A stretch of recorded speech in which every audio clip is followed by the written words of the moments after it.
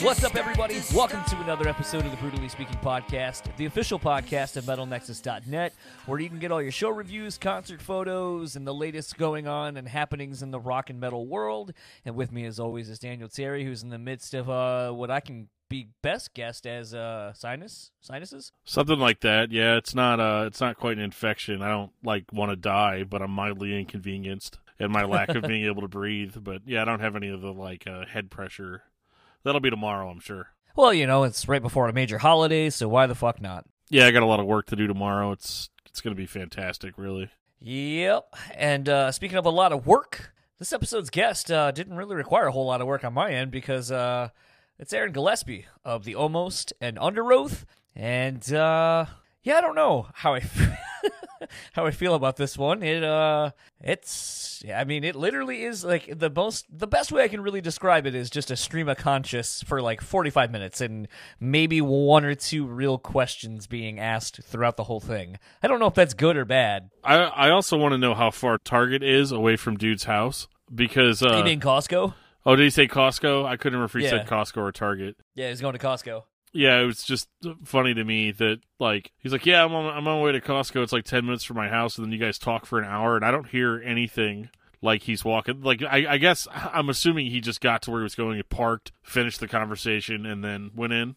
Because I definitely didn't hear any groceries being scanned. I think you can. I think they're definitely, because I was kind of aware of that, because I've had people, if you go back and listen to the Jay Pepito, that's how we started talking about Wawa, because he went to Wawa. You can hear him shopping real quickly in the background. I do think you can hear shopping carts and so forth, but because it was funny, I was thinking about how I just don't have the. I don't know if capacity is the word I want to use, but I just don't have the wherewithal to have a conversation like that in public. But I guess you got to do interviews where you can do your interviews and still kind of go about your daily life. So I mean, fuck it, whatever, who cares? But it's still just kind of weird to think of oh, there's some guy doing something, and then if you were to be what do you think, you're being interviewed or something? And it's absolutely, I actually am being interviewed right now. Currently, I am doing a legitimate interview. Yeah, I mean, I think, it was a little all over the place, but at the same time, I mean, Aaron's been on so many podcasts in the past couple of months, more, I think the idea was for him to promote the new Almost release, but every time he gets on a podcast, he's very just kind of chill, hey, what do you guys want to talk about? And for us, that's kind of oh, cool, we're just gonna have a conversation. There's no pressure. There's no weirdness. No, it was really kind of funny. Sometimes we talk about how you'll do these, and then it just feels like that scene in Step Brothers where you're did we just become best friends?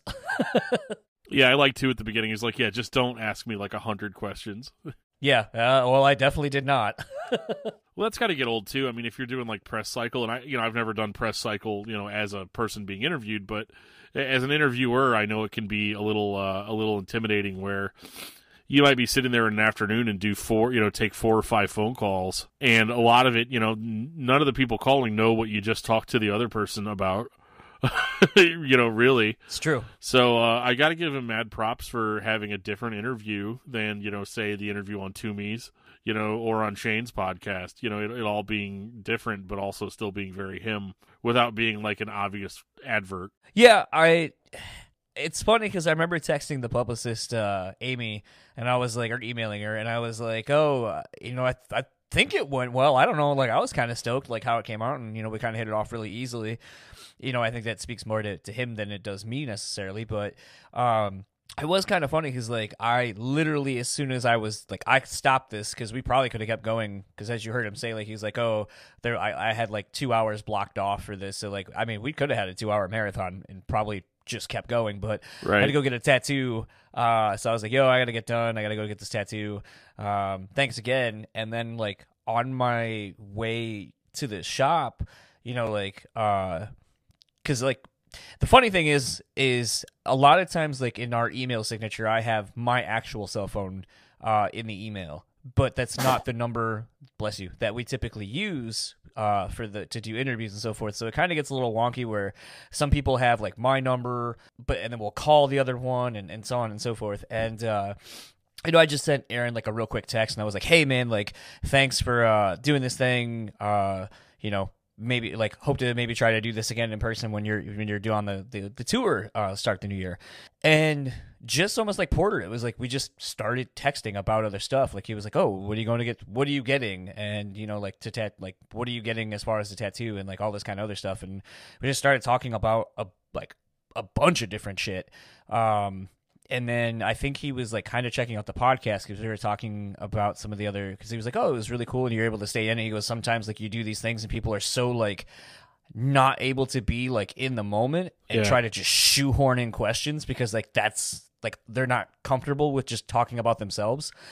And it was just kind of like one of those things, like as we were like literally during my tattoo, like I'm just sitting there. I felt like I felt like a teenage girl, like, because I was getting the back of my thigh tattooed, basically.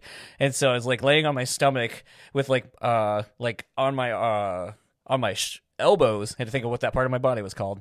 And texting, and I was like, I probably look like some like little fucking girl right now, like texting on my phone, like, "Oh," and it's like, "Oh, who are you?" Like at one point, my tattoo artist was like, "Who are you texting? Like, is that your like Bridget texting you?" And I was like, "No, it's Aaron." And then like he was like, "Aaron," and I was like, "Oh, from the Almost and so forth. We just got done doing a podcast for like an hour," and he was like, "Oh," are things getting serious between you guys?" I sent some text messages to a dude once, so I guess things are getting pretty serious. Yeah, but I mean, it was pretty cool. I think the thing that's fun about this medium sometimes is, we often have kind of beaten to death talking about how some people will come on and you feel like you're just getting the cut and paste answers, no matter if it's necessarily the question that was asked, and that kind of sucks. And then you get ones like this where you're like, is it good? I don't know. Is it terrible? I don't think so, but I don't know what this is. I don't know. And this is the thing I was actually messaging Dan about earlier, where I was like, I don't know if fans of Aaron or fans of The Almost or fans of Under Oath are going to like this. I don't even know if podcast people like that are into this podcast are going to like this, or if it's just too weird, I don't know. Like, this is the total antithesis of, you want to be a fly on the wall during a conversation? You are the Brundlefly in this one. Well, for a lot of these interviews, I am very much the Brundlefly, and at least on the first, you pull up the shotgun barrel and go shoot me. Sometimes, not so much with this one, but I think having a conversational chat like that, it sounds very redundant, conversational chat, but to do a chat like this is a little bit like you get more of his mindset about the world and about how things are right now. Whereas if you show up with a notebook full of like 8 questions or 50 questions, depending on how much time you have, you're gonna like, you're just, it almost seems confrontational to me, like as an interviewer, to read questions or to ask questions like in like a structured format, like, when you were recording on such and such, why did you do such and such? And then they answer that question, and then you'll immediately move on to another question. And I think it puts everybody kind of on guard, right, a little bit. Whereas with just a general conversation, it's a lot easier to kind of get an idea of who this person is, what they're about, what their experiences have been. And so I think in that sense, this chat did have all of that. Sure, he didn't drop any, like, juicy tidbits about, things you thought you knew about The Almost that you don't know, or things that you thought about Under Oath that you don't know. But, I mean, stuff like that is so clickbaity anyway that, like, who cares? Yeah. As we've said, this interview, whatever the fuck you want to call it, runs kind of long. So there are a couple of topics I want to retouch on that Dan actually just brought up, but we will get to those after the interview. So without further ado, this is my conversation with Aaron Gillespie. We'll talk to you afterwards.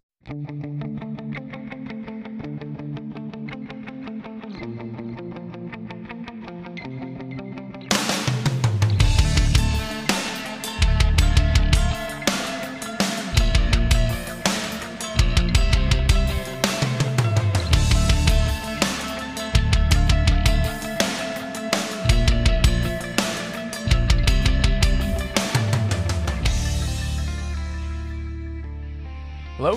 Hello. Hey, how are you doing? Good, how are you? Good. Might be one of the fastest pickups I've ever had doing this.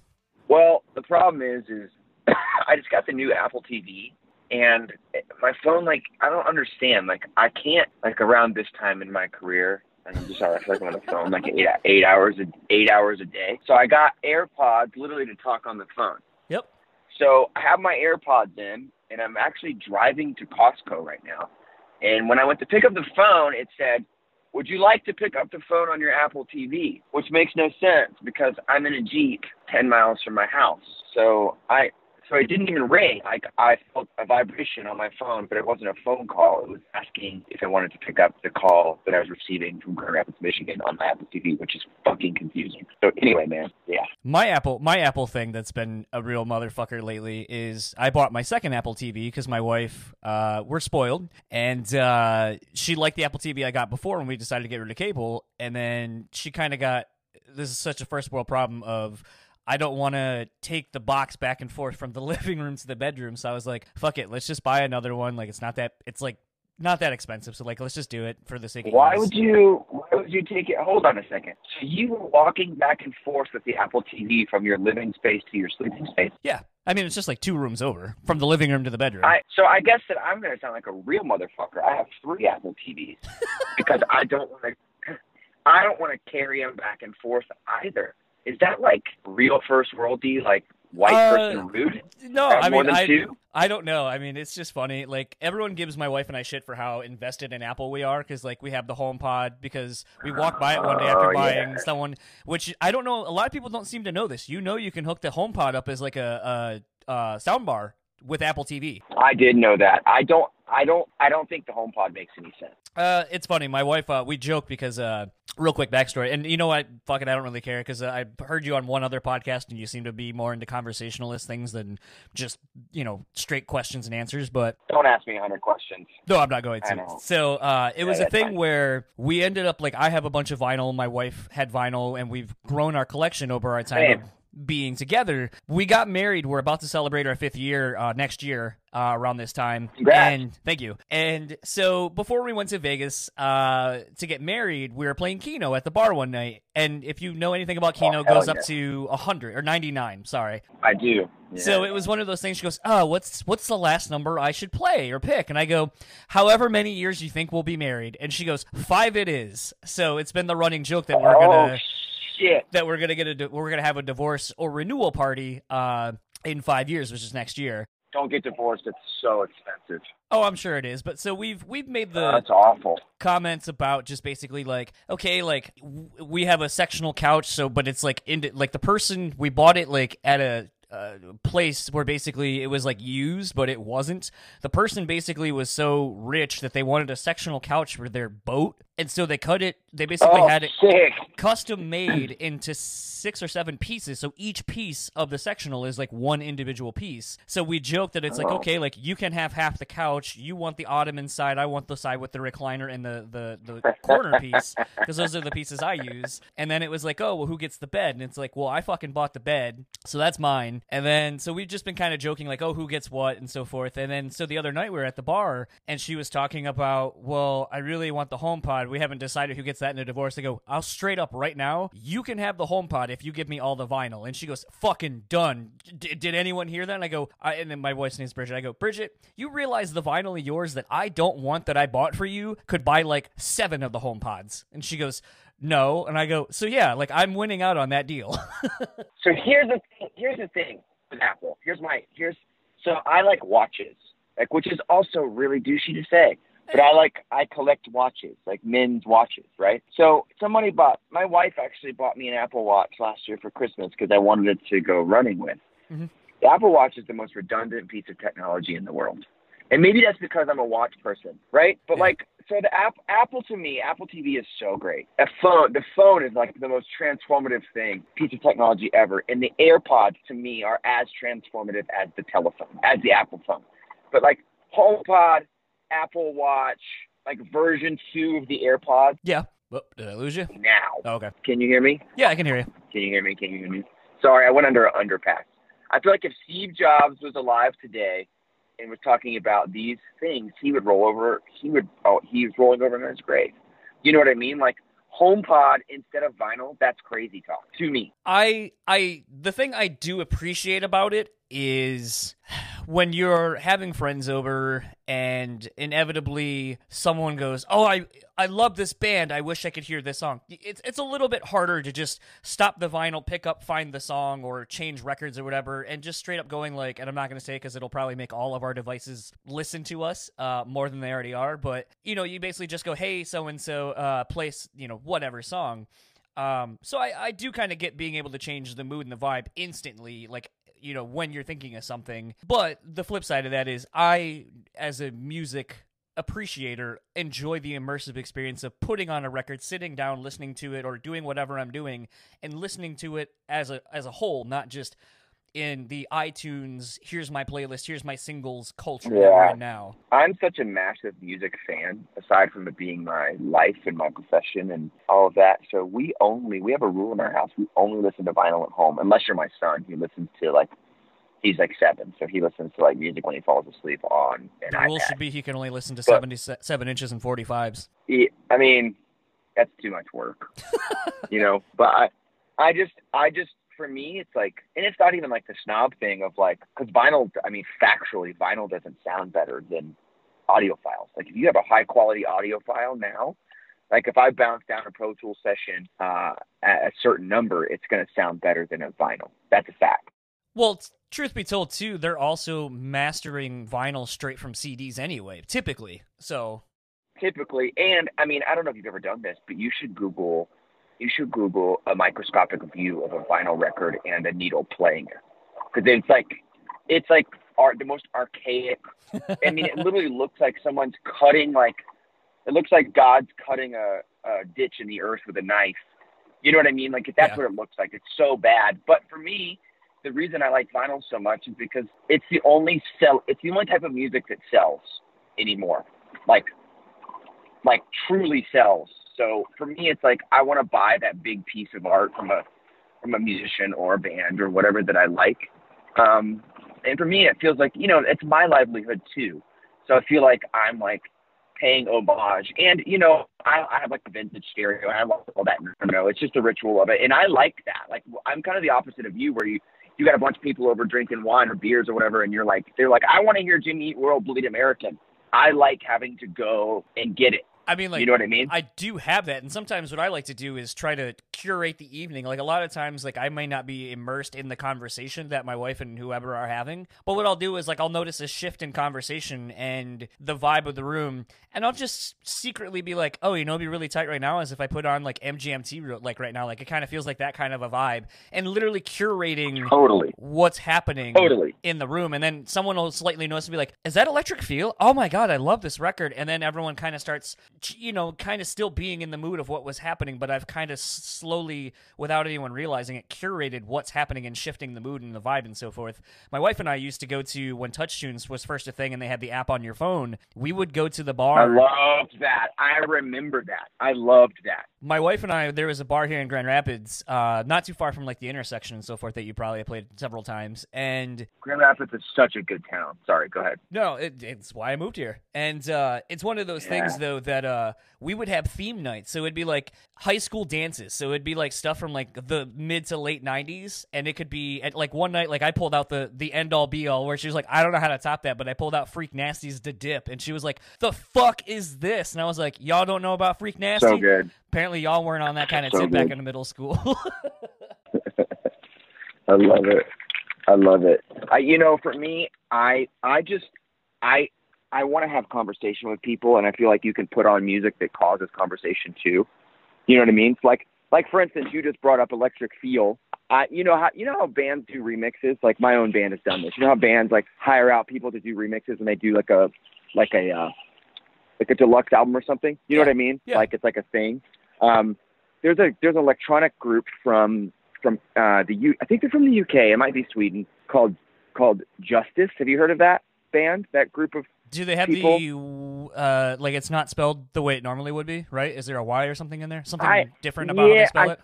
I think so. I'm pretty ignorant on electronic music, but anyway, they did an Electric Feel remix that is better than Electric Feel. So stuff like that. I have that single on a 12-inch. So you could put that on instead of Electric Feel, and people are like, oh, I know Electric Feel, but what the fuck is this? You know what I mean?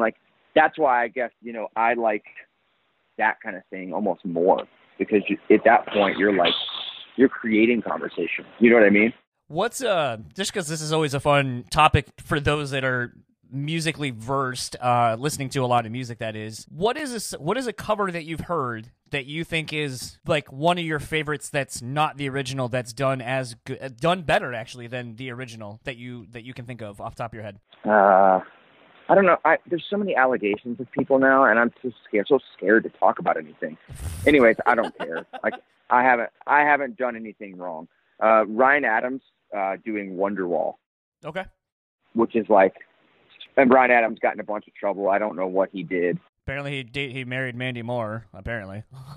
Well, that's apparently, like, that was the big thing. He threw out all of everyone threw out all of his records and stuff.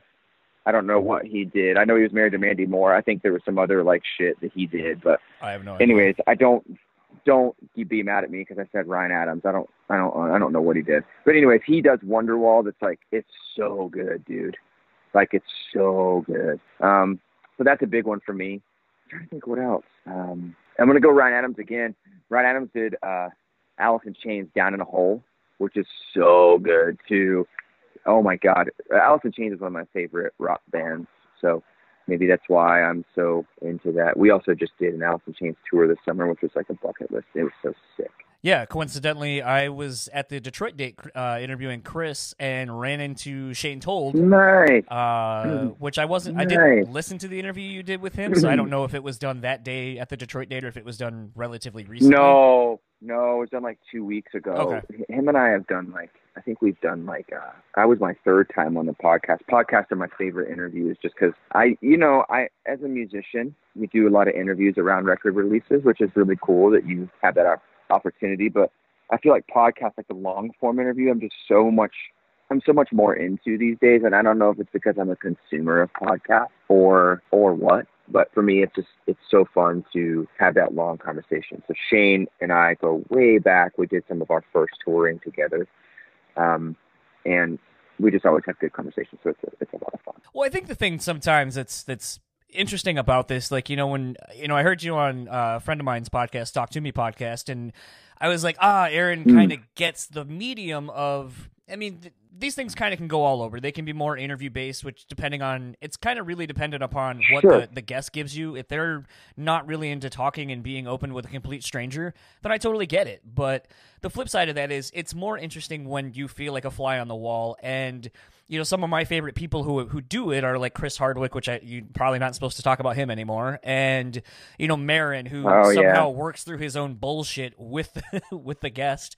And I always walk away being like, great. I learned something about him as the host. I learned something about the guest, which probably isn't going to be anywhere else. And as a whole, it was a really interesting hour or so getting to know this person that I like or admire. And I feel like sometimes that's what I try to do, but it has, in the medium of dealing with music and so forth, it is what it is. I had the opportunity, like, this is my last 3 days. So today is Friday as when we're recording. Wednesday, I talked to Ivan Moody of Five Finger Death Punch about his CBD products, which, cool. The grand scheme of it, no one's going to give a fuck, to be completely honest. But it's like, it's a good look Right. to get a guest of that caliber. Yeah. Yesterday, I talked to Mike from Stain / Saint Asonia, which is, as a guitar player, was someone that I was super into. Now I'm talking to you. Totally, dude. I got an email confirming that I get to talk to Tiffany, the 80s pop star, in a couple of weeks. But they were like, weird. Yeah, she can do 10 minutes. And I'm like, all right, I'll do it. But like 10 minutes, you realize for this medium isn't like, that's nothing. We've been talking for 15 and haven't really hit on anything, but we've covered a wide spectrum of things. So I'm hoping she'll at least be kind of in the same boat. Right. You know what, man? It's funny because, like, I'm such a consumer of podcasts. You know what I mean? So, like, for me, like, when I do them, I try and be, this sounds so stupid, but I try and be the type of guest that I would want to listen to. You know what I mean? Like, because you're right. Like, you hear podcasts and, like, some of the guests are, like, it's very interviewee. And some of them are like, hey, let's have a conversation. Like, I feel like in terms of the longest form podcast, I would say that I listen to is Rogan. I just can't do that anymore. Some of the guests, you can't, it's so long. Yeah. But some of the guests make it some of it's painful sometimes, Yeah. how long it is. And then sometimes you're like, yeah, this is great. So for me, like, I try to gauge it like that. Like, how am I one of the long, boring guests on Rogan? Or am I like one of the intriguing ones? You know what I mean? Because there's some on there that are so long and so boring, you know? So for me, I try to be as intriguing as I can in the long form aspect. I had this epiphany the other day because I just came back from Vegas a couple of weeks, like 2 weeks ago, surprising my wife who went the day before I did when she went out to go see some friends and go Nice. see Lost Rages. And it was a thing where on the flight back, I ended up watching Midsommar, or however you pronounce it. And That movie's fucking scary. it's a slow burn, and It scared me. It was kind of funny because, you know, when I was done, I did the thing I do where I didn't want to necessarily rush how I felt about it. I kind of wanted to gather some other information and be like, okay, like, I noticed these things. Like, did anyone else, and what do they mean? Or does anyone else think they mean what I think they mean? And in doing kind of the research of it, my wife was sitting next to me and she goes, that movie looked fucked up. Was it about a cult? And I go, sort of, but not entirely. I was like, it's too much to unpack. And she was like, it looked long and boring. And I go, you know, maybe it's because I listen to podcasts and I'm kind of sometimes immersed in something that isn't always great right away, but it's in that unpacking of the slower moments that when the great things happen that you're like, oh fuck, I'm so glad I hung in there and I stuck with it because now I'm getting to all this really good shit. And I think it speaks more to life because, like, not everything is great. Sometimes you got to go through some boring stretches to get to the good shit, to where it's like you really appreciate those things. And I think, you know, I was kind of wondering if podcasting is such, I don't know, subversive is the word I'm looking for, but is so an anomaly in today's society because it requires you to be an active participant in what you're doing, but not participating in it at all. Whereas we're inundated with things that as soon as you want it, you get it, you have it, you get everything you want at a moment's notice. Whereas podcasts and movies kind of like that are a slow burn and kind of require more of you. You know, I sound so douchey today. I'm sorry. I also like to read, and I think that came from, like, I went to a private school as a kid. I grew up like really conservative Christian. So I went to a private school, and I felt like I got robbed of an education when I got older because we never had to read like Orwell or any like of the old history books. We never had to read like any of the American classics. So when I turned like 17 or 18 years old, I just started like eating all these books, right? So for me, like the slower form things feel like a book to me where you've got to get to what you want. You know what I mean? So I think that it's like you're saying, like, I want to get there. You know what I mean? And I think that part of the fun is getting there too. You know what I mean? I feel like a lot of people want like that instant gratification, and that's fine. You know, some things, like sometimes you just want a fucking cheeseburger. You don't want like a steak. You know what I mean? And that's okay. Like sometimes you want instant gratification, and that's okay too. For me, I 99% of the time prefer the slow burn. So I don't know. I mean, like you just said, you can't do Rogan anymore. And I feel like sometimes I feel that way too, and sometimes I don't. It's just a matter of where I am that day. You know, if I've got like a 10-hour flight, I'll download a couple episodes of Rogan. Oh, for sure. It helps. Yeah. You know what I mean? Yeah. But if I'm like going to the grocery store, I'm not turning on Rogan. You know what I mean? So it's like, it's just a cyclical thing for me. Like sometimes I want that kind of thing, and sometimes I don't. You know, like I went through this thing recently where, you know, on the road I read like 3 or 4 books a week just because there's nothing to do. You know, and it used to be like, let's get fucked up every day, and now it's more like self-preservation. I have kids. You know, it's like I want to go exercise in the morning. I'll have some beers, but like I got to take care of myself.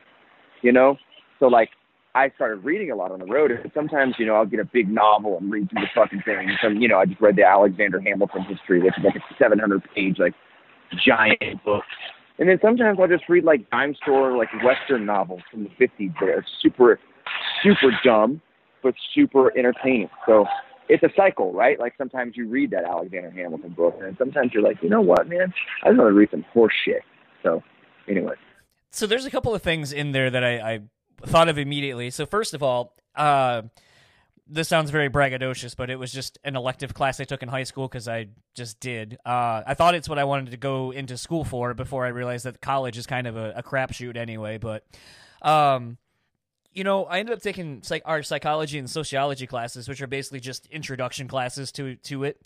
And I remember there was like an exercise, and that's pretty much all I realized that class is just a bunch of exercises to teach you about yourself and the different kinds of personality traits and types and so forth. But there was a question, and it was, how do you eat your cake? So I'll pose the question to you. How do you eat your cake when you're presented with a slice of cake? Mine is going to be another question, like what kind of cake is it? Just a normal, it's got frosting on the top, you got the layer of cake, and then another layer, like the in-between layer of icing, and then a dual layer of cake, I guess. Got it. Yeah, birthday cake. I'm gonna go frosting first. Because I am not much of a sweet tooth person. Okay. So I'm gonna go frosting first to get it over with, because I like the doughy cakey part more. So basically, when I answered it, and I don't like chocolates and a lot of that stuff. Like my weakness is like Sour Patch Kids and things like that. And same. So you know, cake is kind of whatever to me. I'm pretty picky about when I eat it, but I typically will eat the cake first and work my way to the quote unquote top or the beginning where all the frosting is, and save my frosting for last. So basically, what this exercise or this question teaches you is that, so you say you'll eat your cake, your icing first and the frosting first. So that it would tell me that you're more of an instant gratification kind of a person, whereas someone who kind of eats it all together is kind of someone who likes to enjoy all the things all together and is kind of a little bit whatever.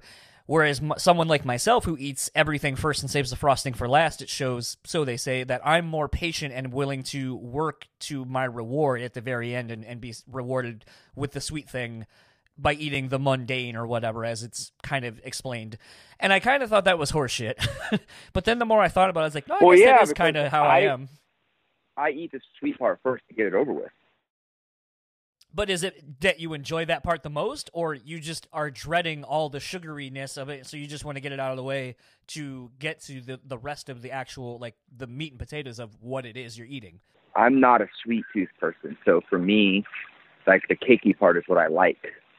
So I want to choke down that fucking, mouth crack, sweet, break your molar stuff so I can get to what I actually want. So that analogy is bullshit. That doesn't make any sense. Like, there's so many parameters. There's so many parameters inside of that. Do you know what I mean? Yeah. It's like there used to be a rule in making music, like in the studio. Mm-hmm. You would do like a scratch track, then you would do drums, then bass, then guitar, then like sparkly keys and extra stuff, and then vocals. That's like the unspoken rule of making albums. It's been that way forever, since time immemorial, and making records. And I just think that's bullshit. And now everyone just does whatever the fuck they want. There's songs on the latest Under Oath record where the vocals were done first. Like, there's no rule anymore. You know what I mean? So for me, it's like, I feel like that's that analogy.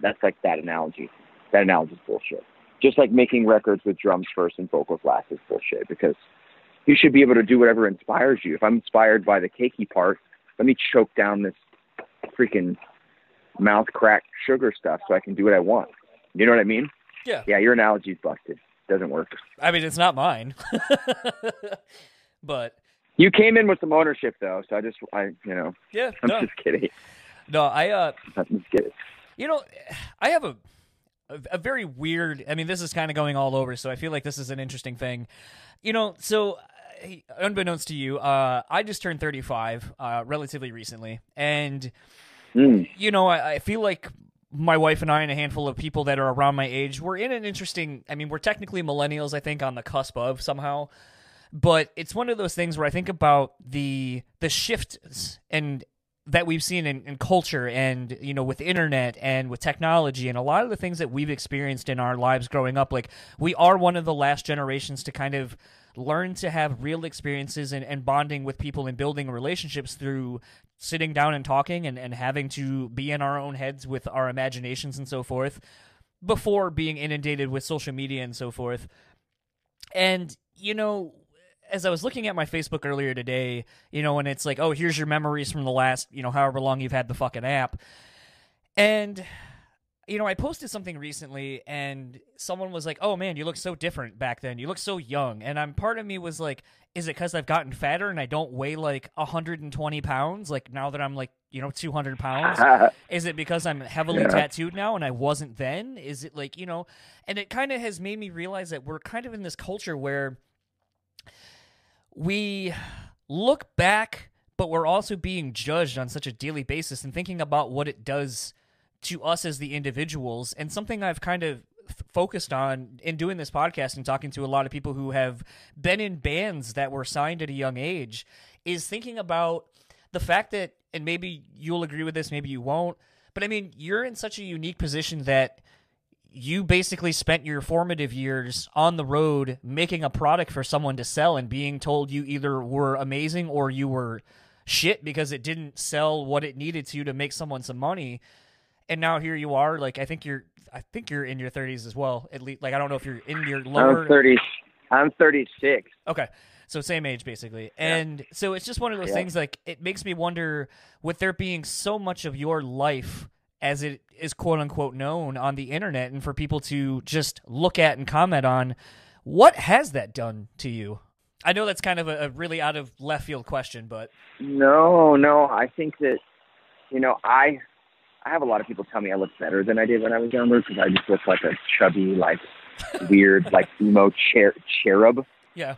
You know, and now, like yourself, I'm covered in tattoos, and I didn't gain a ton of weight, which is lucky, thank God. But that's a bad thing, but you know, for me, I think that what it does is stunt your growth. Spencer from our band, he always says, we were 25, we were 16.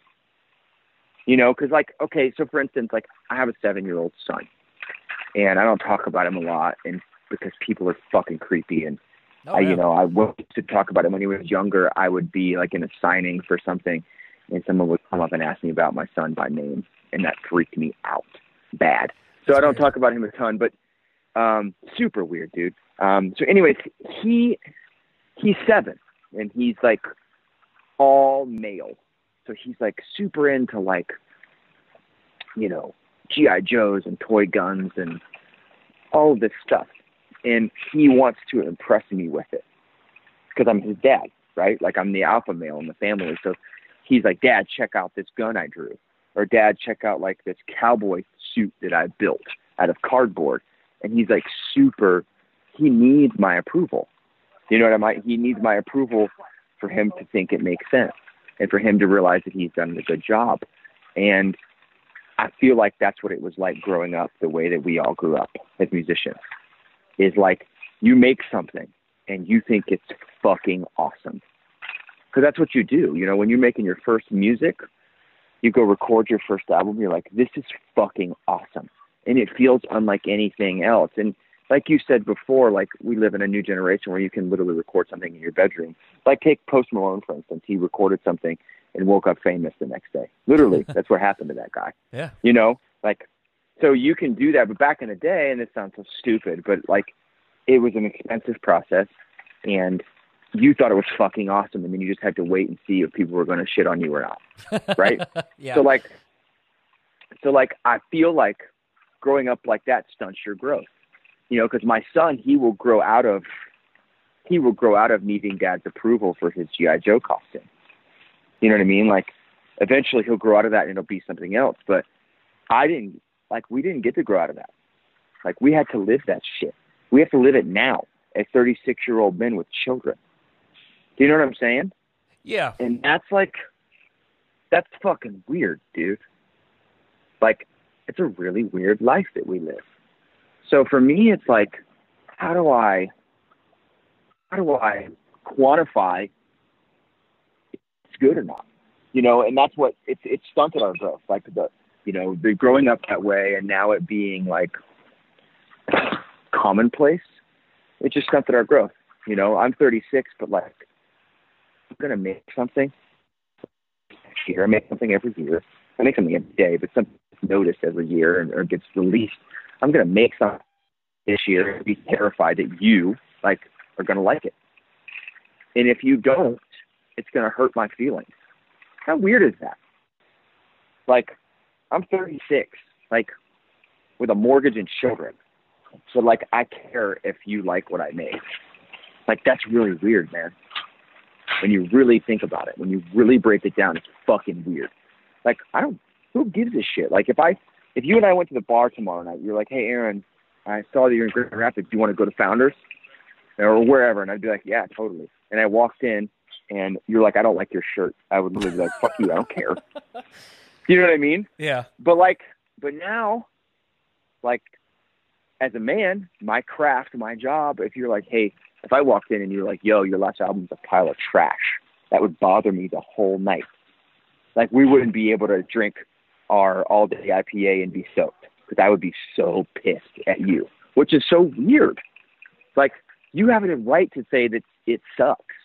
And now that right is just public.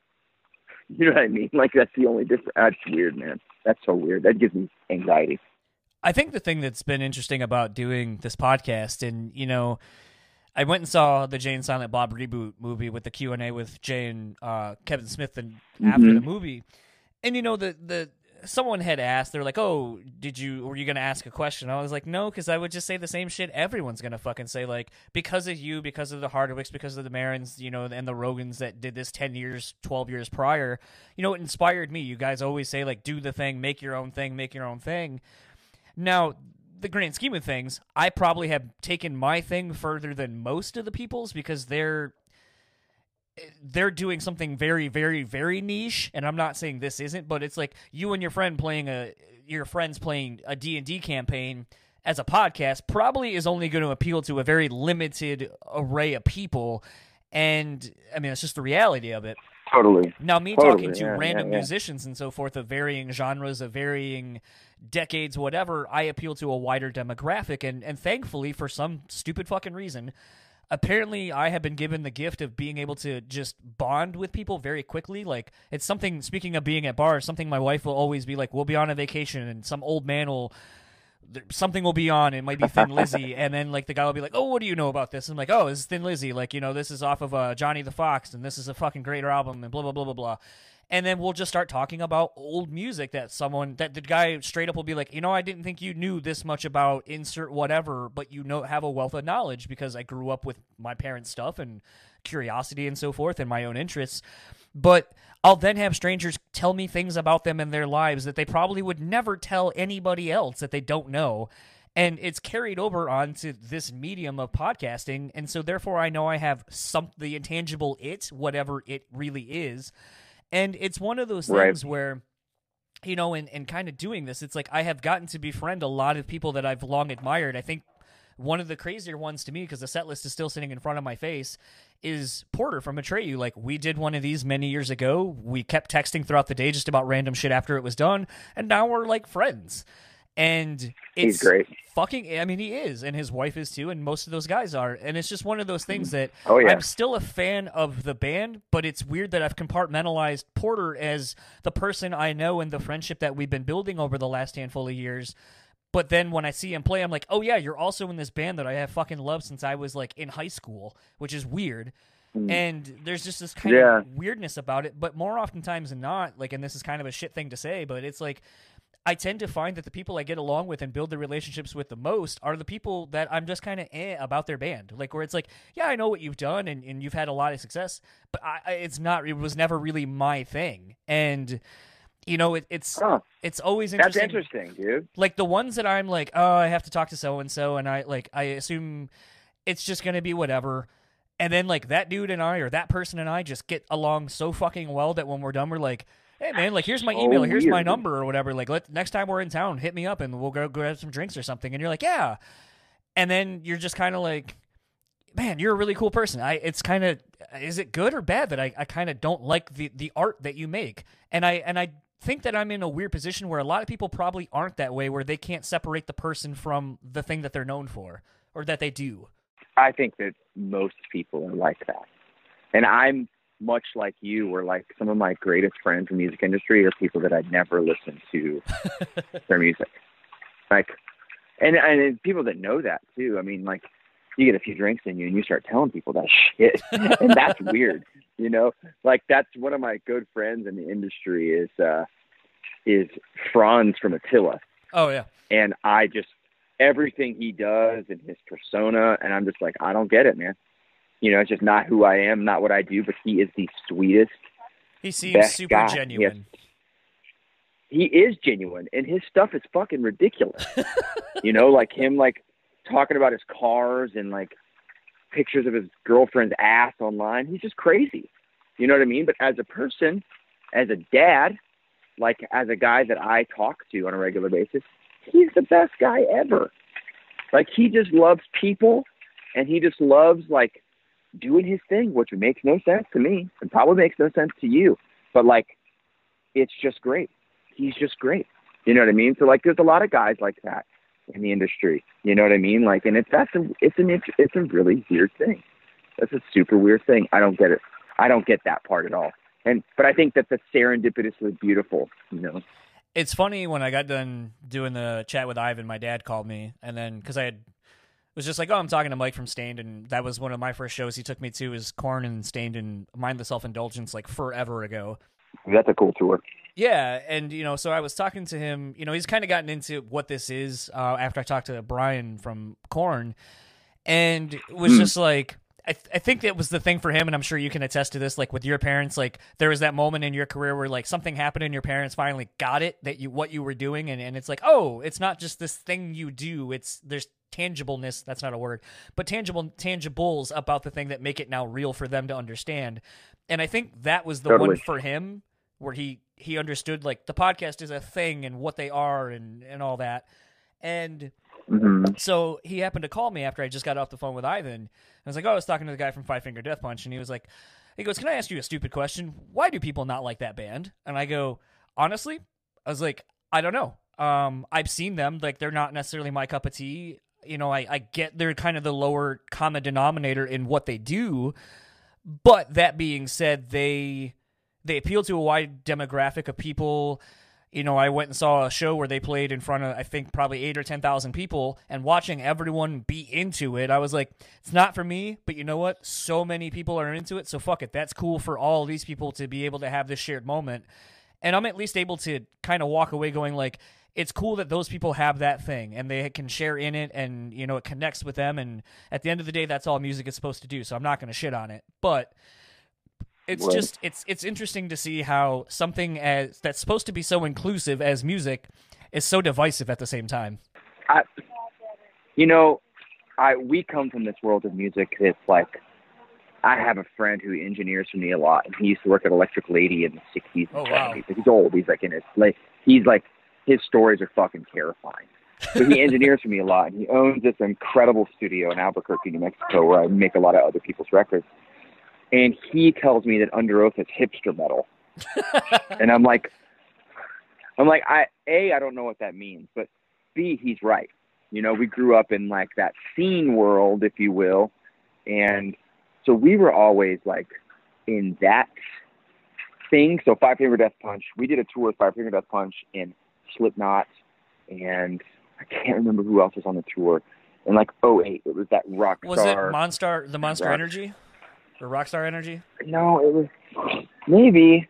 I can't remember. Was it Mayhem?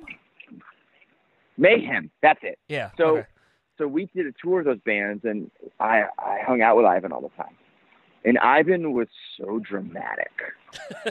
Like, I remember him saying, like, and again, this is 11 years ago, but I remember him saying, this is me just acting like I care every day and don't want to die. Like, it's really, like super dramatic, serious shit. And I was like, this is so weird. And I didn't like the music, but I was like, this is so weird. Like, how dramatic he is, but also, like, it's this incredibly honest thing. You know what I mean? Like, he's being incredibly honest, and it's so dramatic and strange. But, like, at least it's his. You know, and at least he's owning where he's at as a person. Us being, quote, hipster metal, you know, for so many years and having success in that, whatever that world is, and then coming around and now we tour with all these bands. And I would love to tour with Five Finger Death Punch. Like, I would love it. Like, we never have, other than that tour, which is like a festival thing. And they were closing the stage that we were on.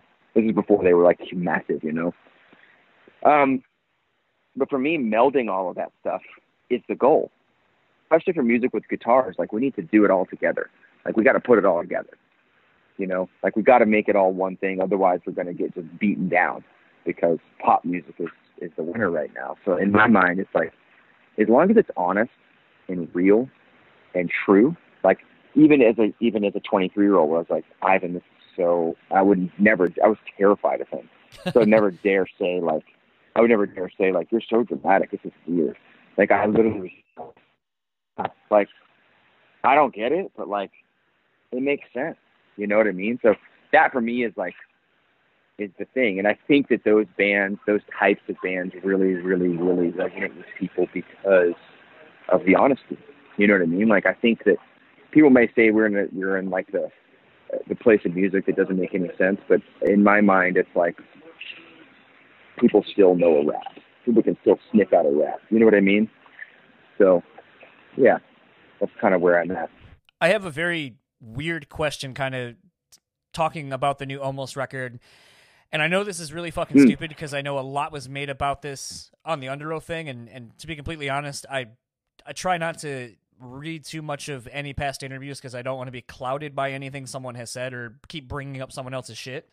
But in listening to the first Almost record to this one and kind of trying to find sort of, I don't know if I was looking for growth or just wanting to see the differences between the records with there being such a dramatic gap of time in between. And it's not like, you know, you're just touring relentlessly behind it in different iterations. But, you know, I noticed the thing that jumped out to me is obviously using a couple of swear words on the new Almost record.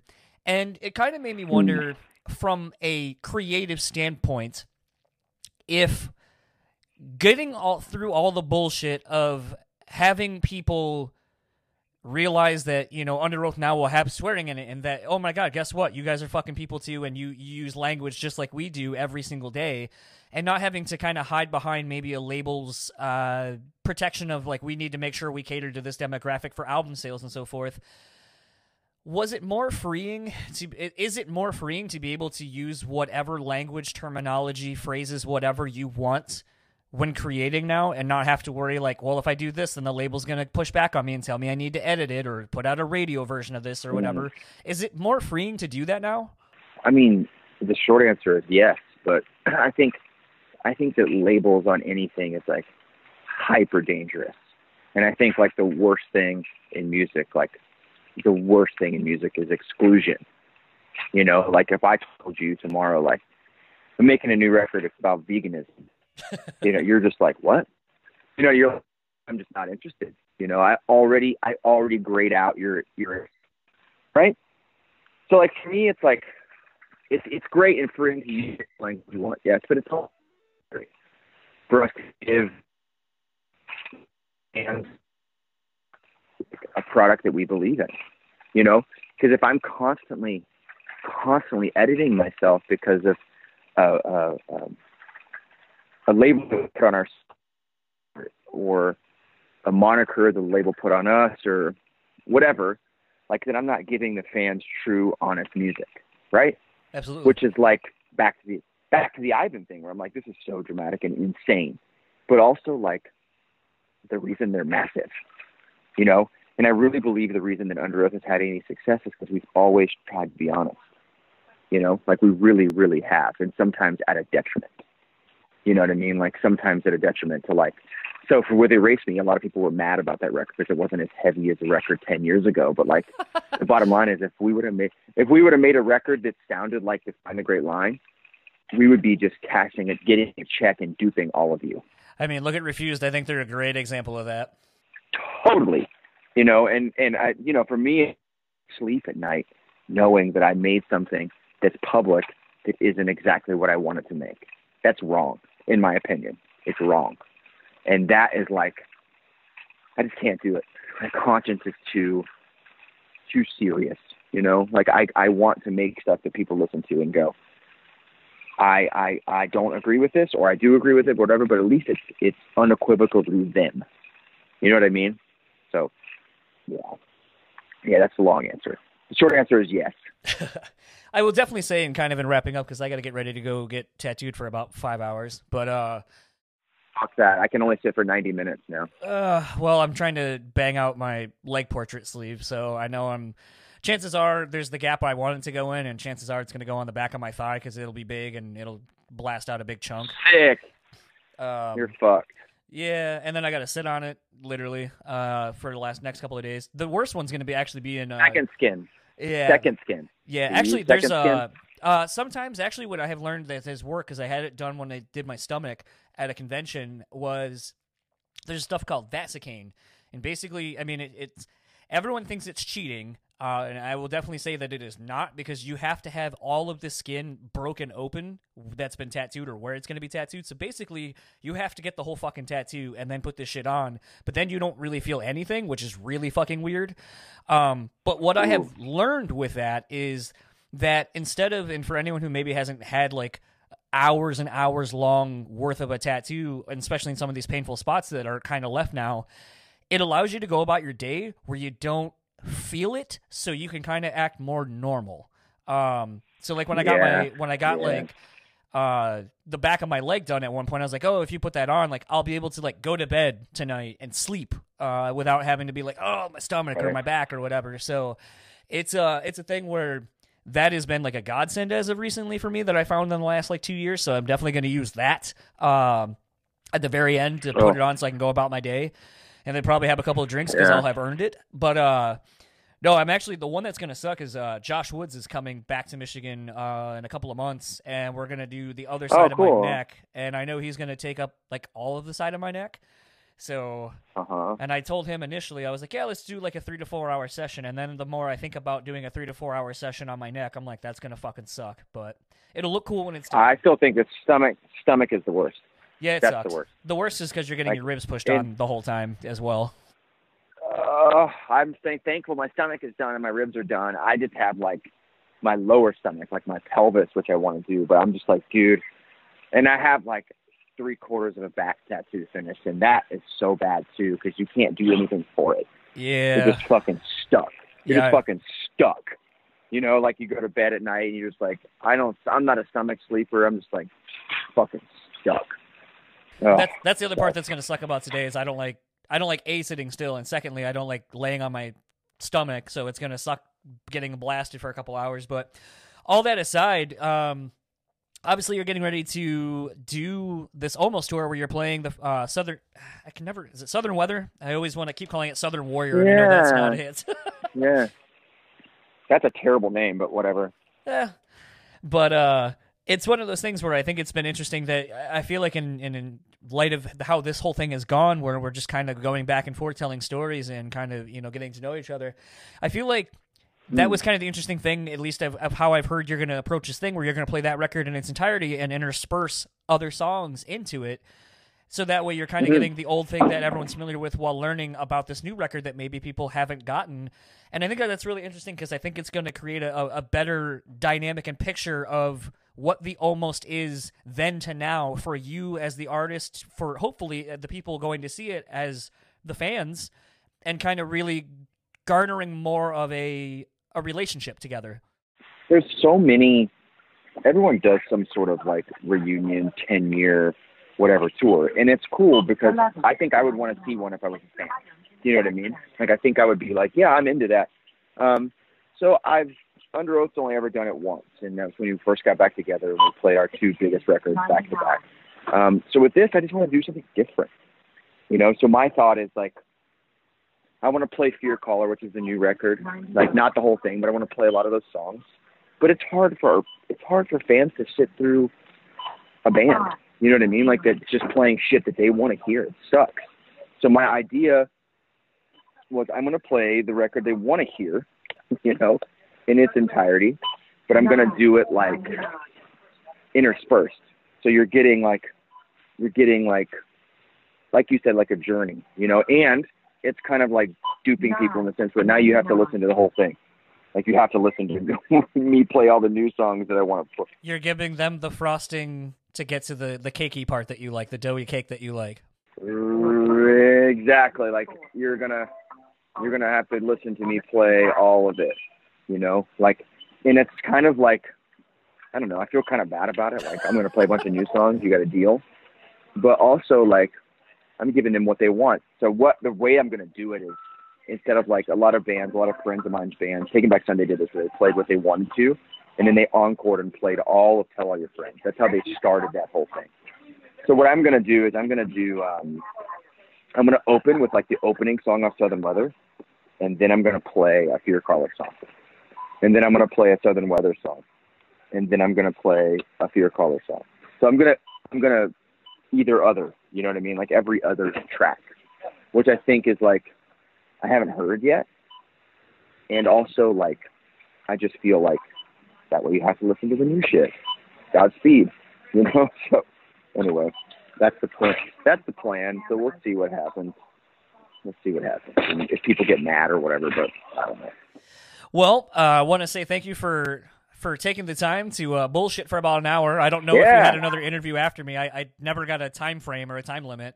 I do, but it's not. I had a 2-hour gap, oh, okay. So you're good. But where can everyone find The Almost or yourself online? Yeah, just thealmost.com for that stuff, and then all the various socials. Aaron R. Gillespie is like on my personal socials. I have a Facebook, but I've never used it. I have a Facebook because management makes you have a Facebook and labels make you have a Facebook, but I've never been on Facebook, so I don't know anything about it. You're not missing much. So the Facebook, I don't know. Yeah, I don't know what's there. If you want to find us on Facebook, I don't know what it is It's or The Almost. what it's not, but yeah, no clue, dude. And my personal Facebook could be fake. I have no idea. So at one point, I know that management made me a personal Facebook, but again, I don't know. So yeah. All of the various accoutrements online. Yeah, that's it. Well, I know you're playing Detroit, which is about 2.5 hours away, but maybe when we get closer, or if you're just ever in the area, get together and either do another one of these over some beers or something, or just... Yeah, dude, if I'm ever in your area or you want to drive 2 hours, let me know. We'll hang. That'd be fun, man. Yeah, I'll hit up Amy and get it all squared away. Right on, dude. Thanks, buddy. Enjoy the rest of your day. See you, bye. So that was my conversation with Aaron Gillespie. Like I said in the intro, that was kind of just an all-over free-form conversation, which was pretty cool and was a lot of fun just to kind of talk to someone. And it is kind of interesting too when you do something like that in the regard of like, we talk a lot about how in prepping for interviews, like we have the ability to listen to so many different interviews and have in this situation with Aaron, like almost 20 years of interviews that he's done over the years, so you kind of get a better sense of him and how he answers questions. But something that I think has been really interesting, especially at least with this almost press cycle that he's been doing, is that he pretty much just wants to talk to people. He wants to learn about the people behind the show that he's on. And I think that's really cool. Like, you had spoken about how, he did that with Toomey a little bit. Like, they talked about country music. They talked about a lot of different, like, nothing that we talked about is on Toomey's episode. Nothing that Toomey talked about is on this or Shane Told's podcast. Nothing on Shane's is on either of ours. And I think as someone who listens to a lot of other podcasts, and sometimes you'll see these people go through the cycle of the podcast guest, it is refreshing to know that no 3 episodes are going to be identical in any way, shape, or form.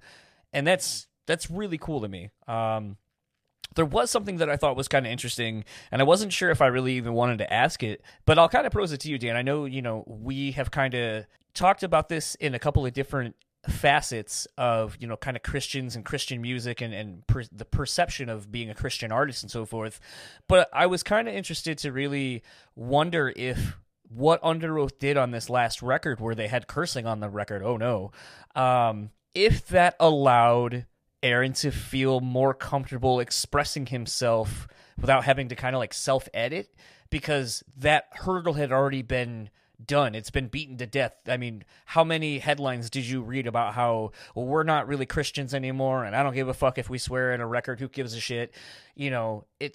Fuck, even Emery makes a joke about it on their last record, like, when are you going to have an Emery song with cursing in it or whatever? So yeah. It does seem to be this thing where this sounds so stupid.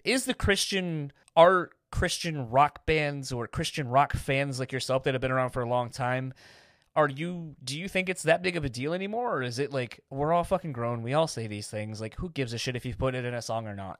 Well, I mean, like, is it a big deal?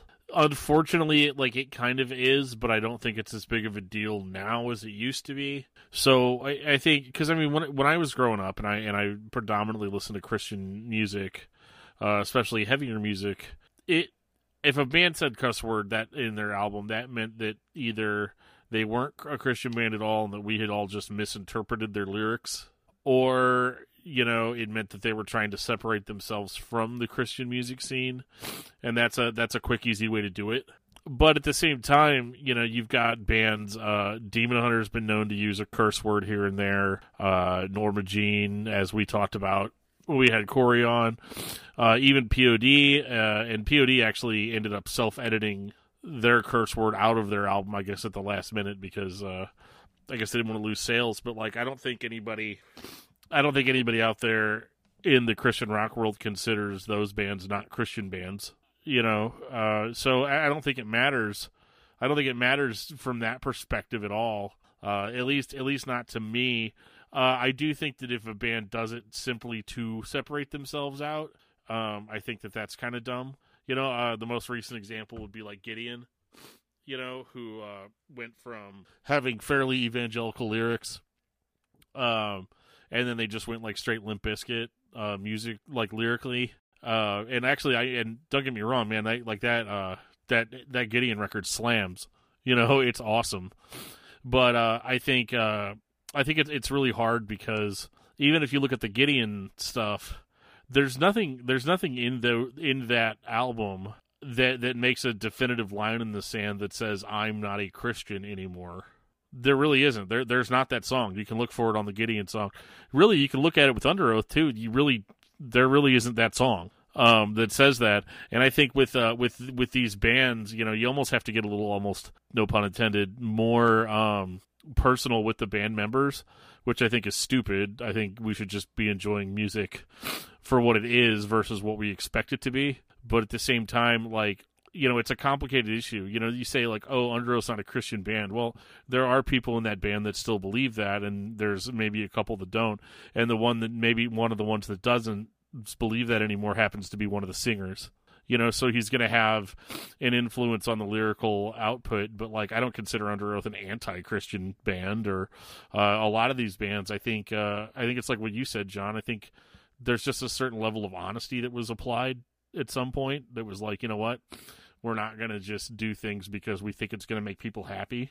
I mean, I've done it. I've done the evangelical Christian band thing, and there was a lot of band meetings where you'd write lyrics and they'd be like, yeah, but that's too negative, or that's this, or you need to take this out, or, you know, and, you know, that sort of thing is frustrating. So I think to a certain extent, yeah, like being able to open up the gates of like hearing a Christian band that might have, you know, some profanity in their lyrics isn't as big of a shock to the system anymore. So it does kind of free those artists up to kind of have a more perfect vision of what they want to do, versus having to go through all these filters in order to sell to a certain audience.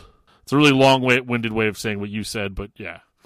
Well, I think, you know, that was kind of the nice thing about when we talked to Corey about that, was that, you know, like you had said then, and I think it's reiterated on the last Under Oath record, and I think is the same way on this Almost record too, where it's a thing where that word now has a little bit more weight to it, because it's not like, you know, being like, gosh darn it, or coming up with some other word. Yeah. Sometimes, you know, just a really impassioned fuck really drives the point home, or whatever, you know, whatever the swear word may be, or the word that's deemed a curse word, because, you know, it may not actually be a curse word. It could just be a word that people don't use.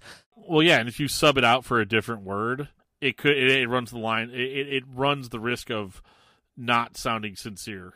Absolutely. And that's kind of the thing to me. And, you know, in listening to this new Almost record, I felt that there was an obvious shift. I'm not saying that the first Almost record didn't come from a genuine place, but when you listen to both records from, you know, back to back, one feels like one artist kind of wrote it, and then this one kind of feels like somebody I mean, it's been, what, I think it was 12 or 14 years between records or something like that. And it's like, it just feels like someone more grown up wrote this newer Almost record. Someone that now has gone through a lot of shit and isn't afraid to speak of the experiences that they've earned to talk about. Whereas I think the other one was a little bit more of a safer play, was kind of, I don't want to say pandering, but it just felt like someone who, it reminds me of being a young 20-something where you can fuck up in it and it doesn't feel like the end of the world. And I'm not saying that when you fuck up it's the end of the world, but there's just this like weightlessness of being young and being able to record in that kind of a mindset and make music in that, from that perspective. And this newer Almost record to me feels like something that came from an adult's perspective. Yeah, and I think that still allows the original, the older material. I think that allows it to also be sincere in its own way.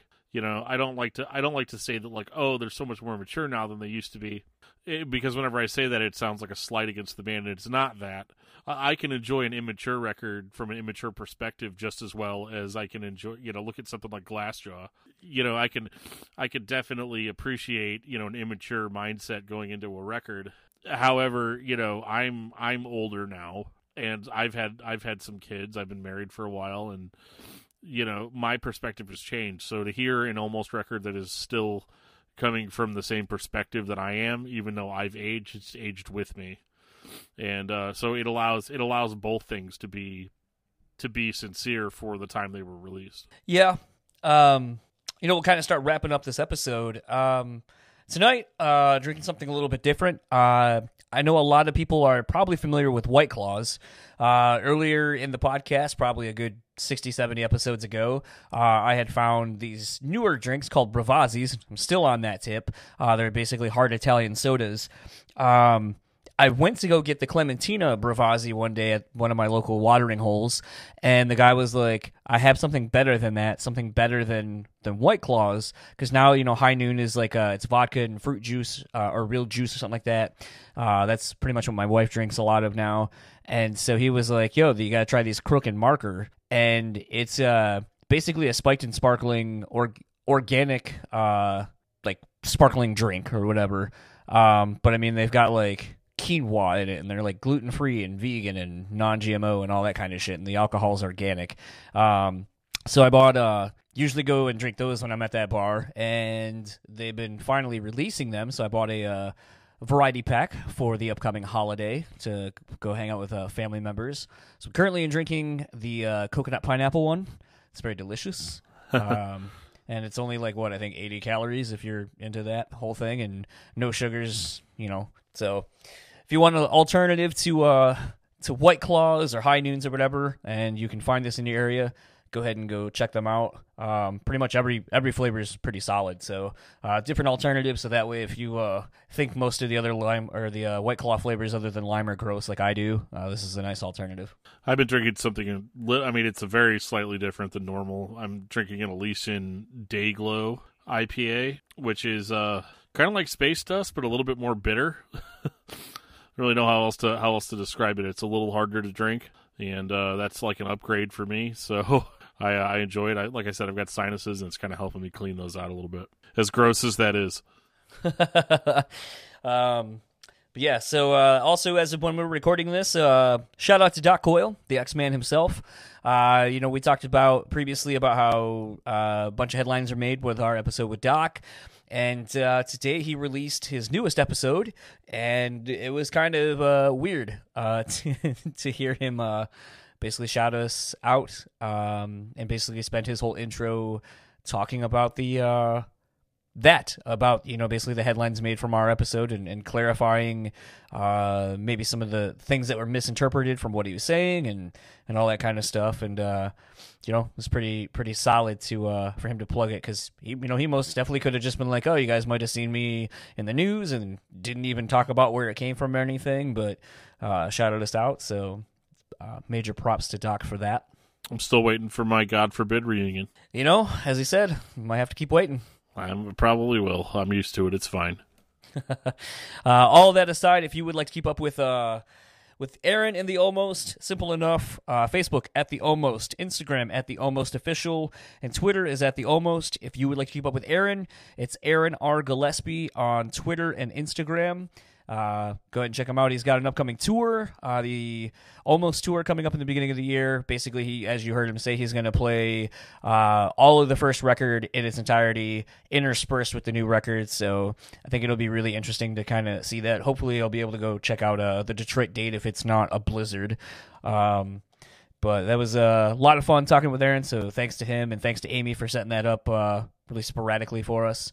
And if you would like to keep up with Metal Nexus, you can find them at metalnexus.net, Facebook at Metal Nexus, Instagram at metal.nexus, Twitter at metal_nexus, and Dan will tell you where he can be found. I can be found on Facebook under Daniel Terry. I can be found on Twitter at DiscussMetalDan. I can be found on Gmail at DiscussMetalDan@gmail.com. And you can find me and my 10,000 other podcasts at DiscussMetal.com. And if you would like to keep up with all things this podcast, you can find us simply enough at Brew Speak Pod on Facebook, Instagram, and Twitter. Check us out on YouTube at Brutally Speaking. You can see some of the videos of these interviews where they are applicable. If you would like to support us monetarily, you can do such over at patreon.com/BrewSpeakPod. If you would like to support us non-monetarily, it's simple enough. Rate, review, subscribe. 3 simple words that you hear every podcast talk about. Wherever you're listening to this on, I'm sure there is an option somewhere on the screen. If you look down at it to do such, goes a long way. And if you would like to support our show sponsor, The Bean Bastard, you can go to thebeanbastard.com, Facebook and Instagram at The Bean Bastard. And for the Brutally Speaking podcast, I am John. And I am Dan. And we will talk to you all next week. So I wanted to do a quick little add-on to this episode. I know it doesn't need to be any longer than it is, so I'll try to make this as quick as I can. In editing this episode, putting it all together, I was in the final processes of, editing everything, kind of chopping out a little bit, kind of making the intros and so forth a little bit tighter. In doing such and editing the actual interview with Aaron, I realized as he was kind of talking about the part about his kid and something about, that whole thing, that I was like, oh, maybe I should take that out because, he makes the comment that he doesn't really talk about his kid in a whole lot of interviews because of some of the situations that he's been put in as a result of it. So I reached out to him and I was like, yo, do you want this in? If you want it out, it's not a big deal. I'd rather take it out now than have you be worried about it or be like, yo, I kind of wish you would have taken that out. Shit like that has happened on this podcast before, but what I ended up doing, too, was just kind of being like, yo, I'm kind of interested to see how this episode does because it's not a quote-unquote normal kind of an episode, I think the thing that I didn't realize has been an underlying issue for a little bit is that 1-star review. For as much as Dan and I joke about it, I think it's pretty obvious in dealing with this that it still has resonated with me. I made fun of it for how absurd it was. But I realized even though we have so many interviews and comments and positive feedback from all of you listening to this going, man, I love how you kind of went off the beaten path, or I love how it felt like, you two felt like, like you guys have been long friends and so forth. And I think I realized part of my issue is that Aaron, Underoath, Almost, the collective things that Aaron is a part of separately and as a whole are so overwhelming kind of as far as like what they mean to so many people. I think I realized I'm putting a lot of pressure on myself for this one like I did for Spencer from Periphery. Periphery means so much to so many people that I feel like I just don't want to let anyone down. And it's something that I need to work on. And in texting with Aaron, he's like, dude, it seems like you're not stoked on this, so just fucking shelve it. Like, like it's not a big deal. And I realized it made me start wondering, like, do I do this in my life, in my personal relationships? Do I let the fear of self-doubt and things that one person says that affects me affect the rest of my relationships? So what I wanted to do with this, because inevitably I will go back and listen to this episode, I overthink and I overanalyze a lot of things in my personal life. And in dealing with Aaron leading up to this episode coming out, I think, as I sat there, texting with him, and, he's just like, dude, just don't put it up, let it be done and be over. I realized, like I said, that I wonder if I do that in my personal life and if it causes more issues because I don't have self-worth, I guess, for lack of a better term. So I want this to be a learning experience for people who may be listening And like I said, for myself, that you need to not let negative things bother you. Like, if you can fix the thing and just move on, then use it as a learning tool, but don't wallow in it, because all that ends up doing is seeping its way into other aspects of your life and your relationships.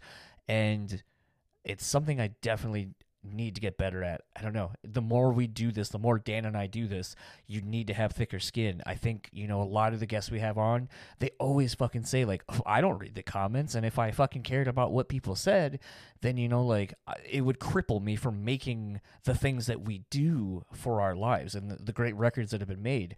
And I'm not saying that we're making great records or we're making great content or whatever, but and maybe Dan as well, need to have more self-awareness that we need to not let things bother us to the point of affecting other things and other aspects of our life. And it's so fresh because that text exchange just happened between Aaron and I realized that instead of trying to fix the problem or my perception of a problem to make someone happy and to make them be okay, that I just need to, like, stop, think about things for a minute and realize what the greater takeaway from this could be. In the event that anyone is listening to this far into the episode, because it's a long episode and I'm sorry, but don't let negative shit bother you to the point of it affecting other parts of your life. That's something I definitely need to work on. It's something I'm going to work on. And I think from this point forward, I really need to just know that what we're doing over here is good. And I need to not let one shit comment disrupt all the positive vibes being sent to this show from all of you who comment on things and so forth. But it's just something I has been ruminating in my head for the last 15-20 minutes, and as I'm wrapping up my editing, I just need to be more positive in my approach to things, and I need to not let things bother me. So thank you for listening to this episode. If you don't like it, honestly, fuck you. I don't care. I really thoroughly enjoyed myself. I'm just bummed that basically I let someone's negative comments affect something that I was really stoked on. And at the end of the day, that's not cool. And we need to really not tolerate that anymore. So thank you to Aaron. In spite of how you may have perceived this initially, I didn't hate this. I thoroughly enjoyed myself. And I'm appreciative of the time you took and the openness of the things that you did actually say on the show. I think it was really awesome. And to Dan, I'm sorry that I added this extra thing for another fucking 5 minutes or so talking, but this is something that I needed to get off my chest and to be a constant reminder to be better. So for the Brutally Speaking podcast, I am John, and we'll talk to you all next week.